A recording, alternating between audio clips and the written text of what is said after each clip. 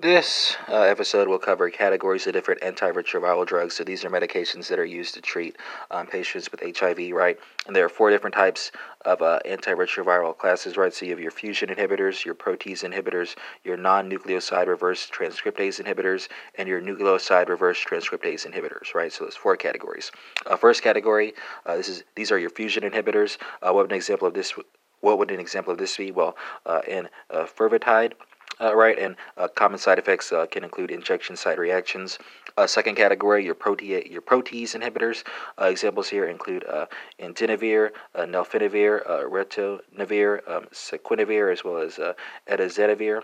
Right, common side effects can include a benign indirect hyperbilirubinemia, the presence of kidney stones, diarrhea, and potent P450 inhibitors. Right, yeah. Second third category. This is going to be your non-nucleoside reverse transcriptase inhibitors. Examples include efavirenz as well as nevirapine. Common side effects include rash and hepatic failure, as well as central nervous system toxicity and tetrogenicity.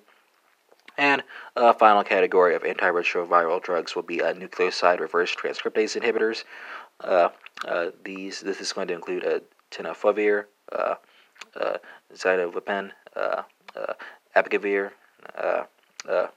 Didanosine, among others. And side effects include myopathy as well as bone marrow suppression, pancreatitis, hypersensitivity reactions in the form of fever, chills, dyspnea, diarrhea, nausea, headache, and there can be some cases of renal toxicity. And that concludes this episode on the different categories of antiretroviral drugs.